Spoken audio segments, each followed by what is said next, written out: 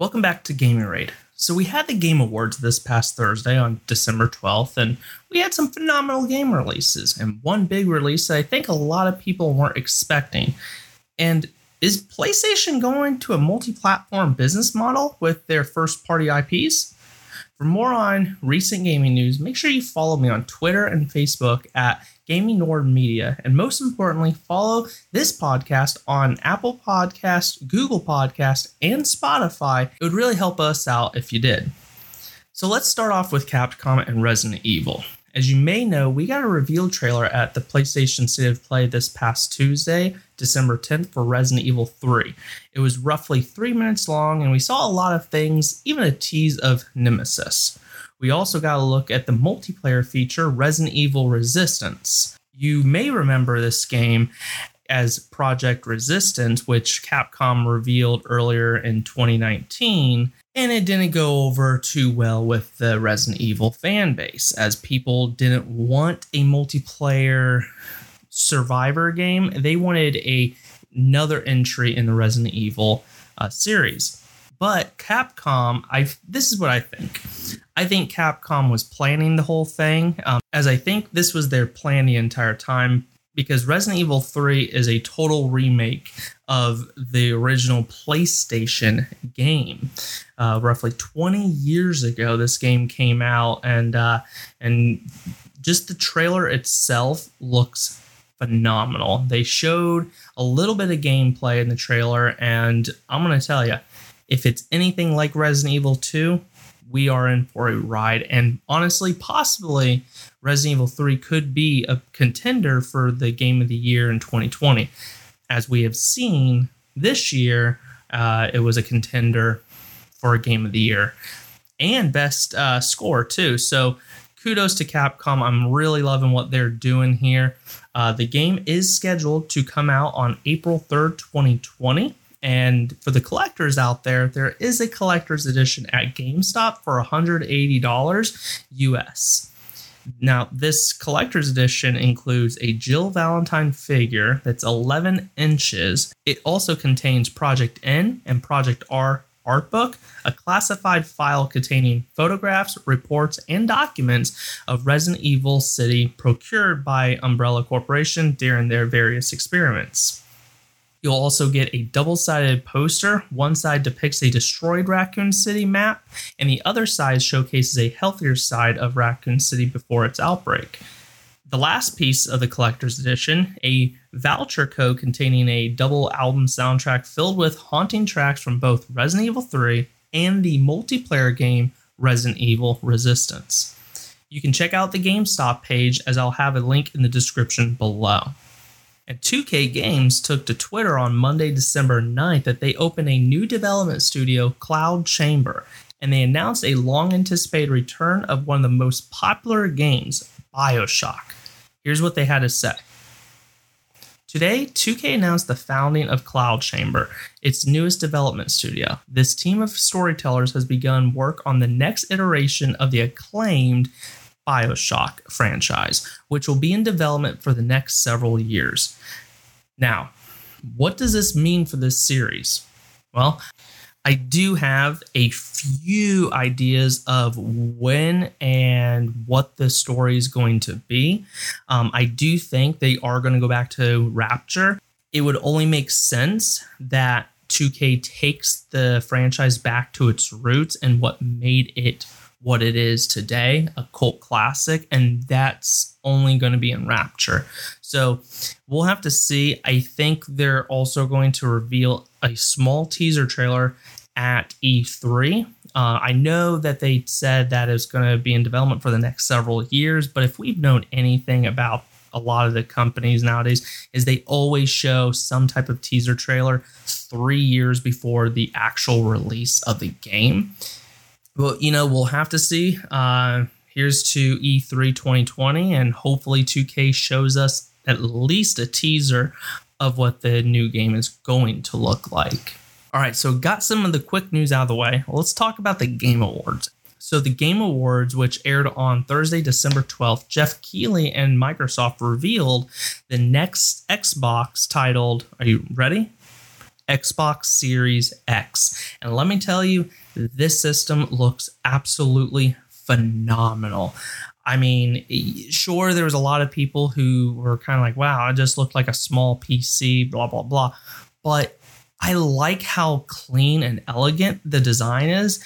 I can see that being on top of the entertainment center, underneath like a TV hanging on the wall, as a lot of companies are starting to go with that route. I mean, we all know the design of the rectangle boxes that Microsoft and even Nintendo, Sony has put out before, but we're in a time right now that everything has to look modern and clean. I mean, you look at the Google Home, you look at the Amazon Alexa, and then you also look at the Apple HomePod.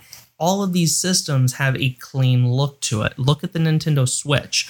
You can't put the Nintendo Switch into a entertainment center unless you have a big open space to be able to do it. This doesn't shock me that Microsoft went this route, and I personally love it. I love the controller design. It kind of mimics what the Xbox Series 2 controller looks like, which we kind of figured they're going to start taking pieces of it as Sony has started incorporating newer ideas into their controller to make it a little bit more for the hardcore gamers and doesn't feel too flimsy. So I'm super stoked about this new Xbox. So what we saw on this trailer was 4 launch titles. And this is one thing, I think it's going to be 4 launch titles. We already know that Halo Infinite is a launch title. They've said that last year at this year at E3 2019. So with the trailer showcasing Forza, what looks like to be Forza, and FIFA, and then they ended it with Halo Infinite of Master Chief walking to the edge of a cliff, and then the overall trailer looks a lot like what Hellblade 2, which they also announced later on in the show. And oh my god, they said that this game was in-engine graphics, meaning this is what the game is going to look like when you're playing it. Now, granted, I don't think the gameplay footage is going to look exactly like that. I think obviously it's going to be dubbed down, but the cinematics, oh my god, if the cinematics look exactly like the trailer did, I mean, wow, I can't wait to see what Sony has to offer, folks. I can't wait. So, like I said, the overall environment of the trailer with the ocean and stuff, we saw a snippet of that in the Hellblade 2 trailer. So I think, and I totally forgot, we also later on in the show saw a new Ori trailer for the sequel. It's titled Ori and the Will of the Wisp. I think we have our 5 launch titles. I really do. I think this is exactly what they're going to launch with. It makes sense that Hellblade 2 comes out on day of, as by looking at the trailer, it showcases what the Xbox can do. Halo Infinite is definitely a top seller, and it would sell Xboxes for sure. Forza, if there is an audience for that, there is, but is Forza enough to buy an Xbox over the PlayStation? I personally would say no, but I think there's going to be a lot of people out there who disagrees with me. But again, I think we saw our first 5 launch titles for at least 2 months of the Xbox Series X lifespan. They also gave us a release window, which is holiday 2020. Definitely looking forward to it. 2020 is going to be one hell of a year. I just can't wait for it. Now, later on in the night, Microsoft did reveal a press release for the Xbox Series X. They did show a little bit of the stats and what you can expect from the system. Some of the features include world-class visuals in 4K at 60 frames per second with a possibility of up to 120 frames per second. It will also include and support a variable refresh rate, which is pretty good, and an 8K capability. This is something that we heard from Sony that what PS5 is going to do, but the thing is 8K capability, that's a long shot, folks. That's a long shot. We're just now getting into the 4K realm in video games, running very well at 4K. So at least though they have the capability, so when it does come around the bend in the next 4 to 5 years, your Xbox Series X will be able to handle it. It also will have the latest Zen 2 CPU and the latest AMD GPU. And of course, forgot to mention that it will carry an SSD for the hard drive. This is amazing. The games are going to load faster. They're going to open up faster. And most importantly, they're going to download faster. As again, this is something that we will probably have to deal with for a very long time, as it seems to be the norm for downloading games and whatnot. But the one thing that they have not revealed is the storage sizes per console. Are we going to see one storage size, since there's rumors that they're going to reveal 2 Xboxes at launch? Or are we going to see something like the Apple model where they come out with like 3 different storage sizes with different price tags, which would be interesting. It's going to be interesting. Now, when I'm talking about the storage sizes and the option to it, we might actually, tell you the truth, we might not even get a second console. We might just get the storage sizes, the storage size options, meaning the Xbox Series X for, let's say, a 2 terabyte will cost $600. For 1 terabyte, it will match what Sony's will possibly be, will be $500. And then let's say it's crazy to say it, but let's say there's a 512 gigabyte Xbox model. Well, that would probably price it right around $400. This might be something they will do. I mean, I know there's a lot of talks about the 2 consoles, but with this being as powerful as it is, to me, it only makes sense for them to come out with 1 stationary model and have storage size options. Apple does it. Almost every cell phone company does it nowadays. So we might see that coming later in this year. So definitely stay tuned, and we will cover that information once it is revealed. In other news, after more than 2 decades as a PlayStation exclusive, Sony's best-selling baseball franchise, MLB The Show, will make the leap to Microsoft's new Xbox and the Nintendo Switch in early 2021. On Monday, December 9th, the Major League Baseball and the MLB Players Association announced a multi-year extension of Sony's licensing deal. It's not clear when this series will appear on other consoles, since MLB The Show 20 is already in development and is scheduled for a March 2020 release on the PlayStation 4.